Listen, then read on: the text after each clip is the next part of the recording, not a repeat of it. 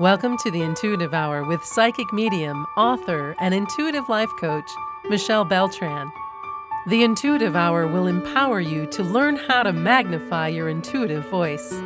Listen in and expand your understanding of what it means to be psychic and how to awaken, amplify, and trust your inner voice. Hello, everyone. Welcome. You are joining another episode of the Intuitive Hour, Awaken Your Inner Voice. And I'm your host, Michelle Beltran.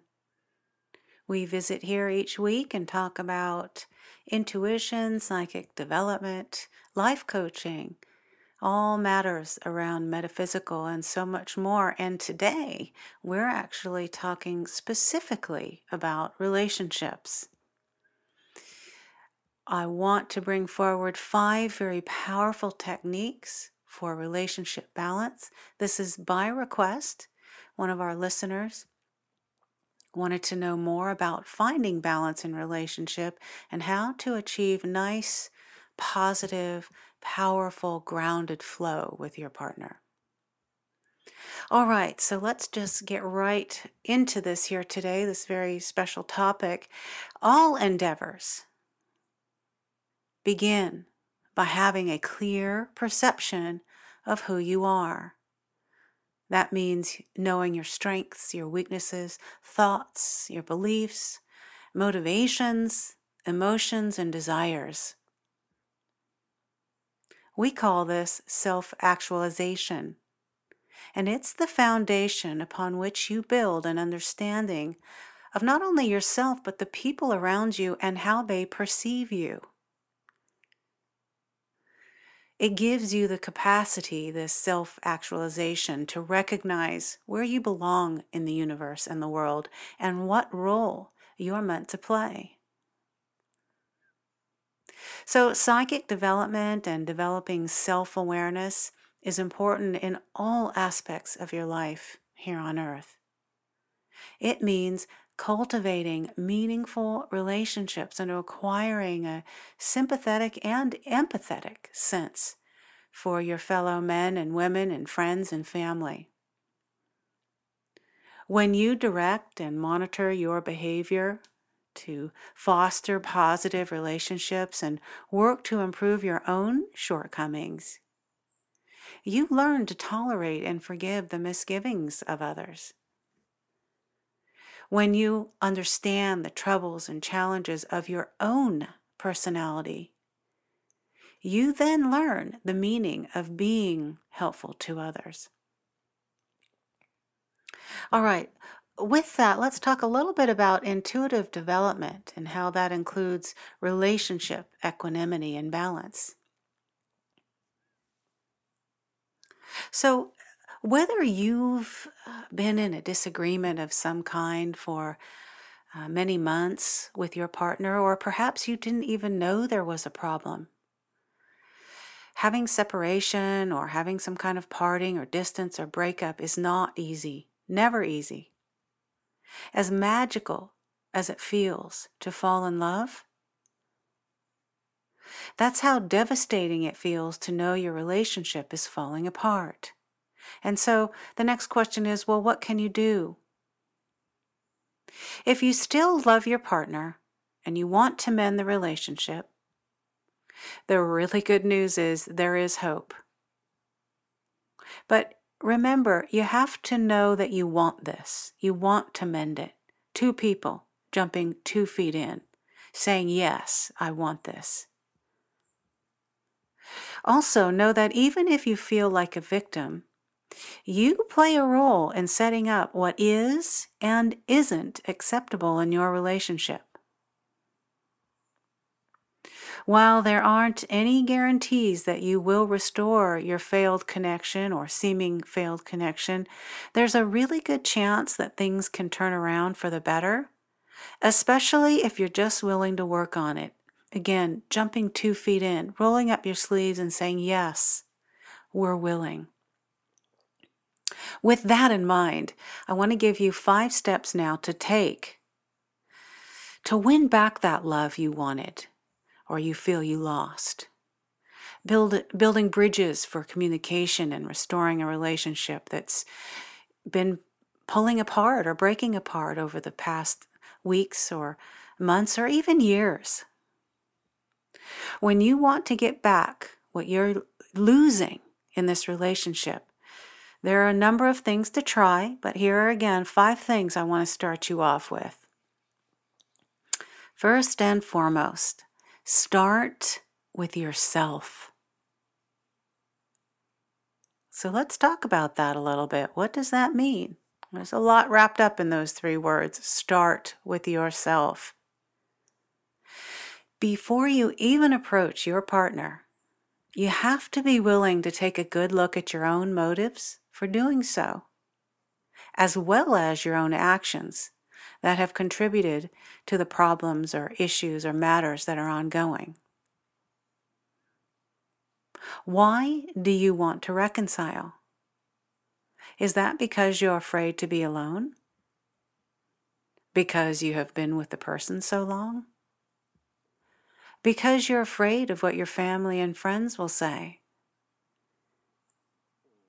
If your reason for reconciling isn't love for your partner, take some time to think about whether or not reconciliation is truly worth pursuing.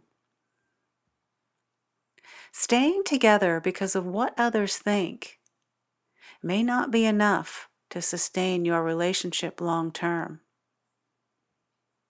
Likewise, before going to the person, your partner, ask yourself what the problem is. How did you contribute? It takes 2, remember.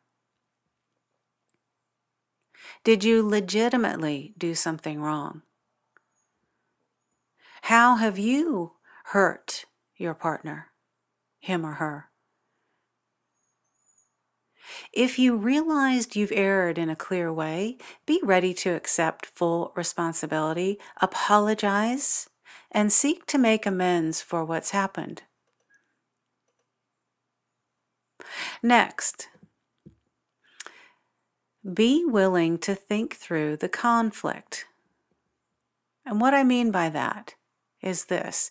If your partner has already expressed to you what problems have led to the relationship failing or the separation or disengaging that you're having, think through what root issues are at work here. Ask yourself, what are you actually fighting about? What are you actually at odds about? Children, money, travel, homes, health. The reasons may be obvious. It could even include infidelity, constant disagreement, not seeing eye to eye about key issues. In some cases, the failure may stem from smaller and more subtle problems. If you haven't been able to talk yet about what's going on, what's at the core, do so. And be prepared to listen to your partner and try to understand his or her perspective. Sometimes we just forget to do these very simple things, yet profound, that we know. All right, number 3, please talk to each other. The good old communication, that big C word, communication, we all hear so often. Talk to your partner in the most non-confrontational, loving way that you can, and try to talk through your problems. Not only does your word choice matter, but your tone matters. How you say words matters.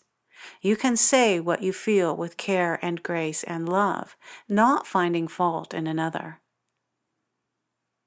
So practice bridge building communication skills like attentiveness, affirmation, and de-escalation. When you feel emotion and energy rising, it's okay to say, let's come back to this another time. Don't be afraid to apologize for your mistakes, also part of communication. Listen thoughtfully when the other person talks. We often want to share our side. Be a listener, not a responder. Learn how to do that. If you tend to raise your voice or even yell when you're angry or upset, make every effort to stay calm. And if it helps for you both to go to a public place so that you don't go into the more extreme emotion, or you can stay balanced and be more aware of your surroundings and less likely to lash out or freak out, for lack of better words, then do so. Remind yourself of why you're trying to reconcile and let that guide your discussion. It is true that couples who are good communicators stay with one issue at a time and talk about what they need from each other in the present.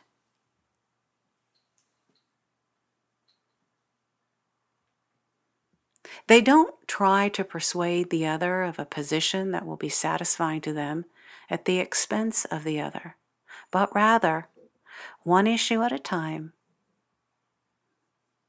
they talk and they share and they present and they listen.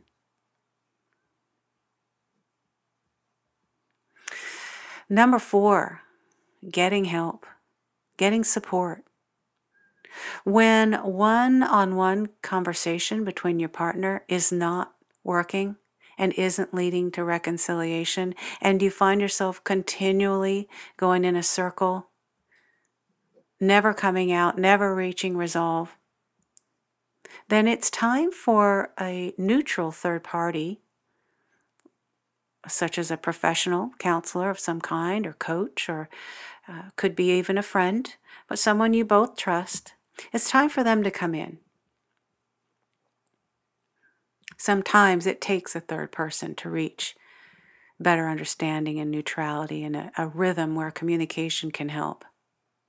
Very often this removes some of that heightened emotion from the situation. When you both learn to look at your relationship from a more detached, neutral point of view, through the support of a third person, then success can happen.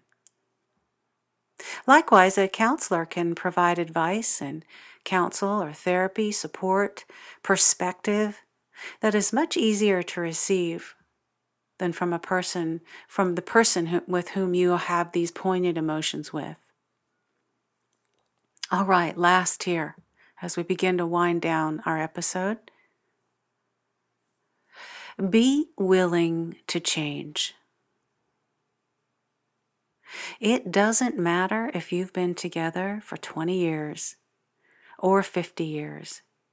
It's never too late to renegotiate your dynamics and set new patterns. Change is good. Make it your friend. You may even want to put a new agreement in writing if you need to, so it's especially super duper clear. When you both come to terms, you can agree on a collaborative. When you both come to terms, you can agree on. When you both come to terms that you can agree on and collaborate in making, it puts you on that same page, both working toward an improved connection. As that saying goes, it takes two to tango.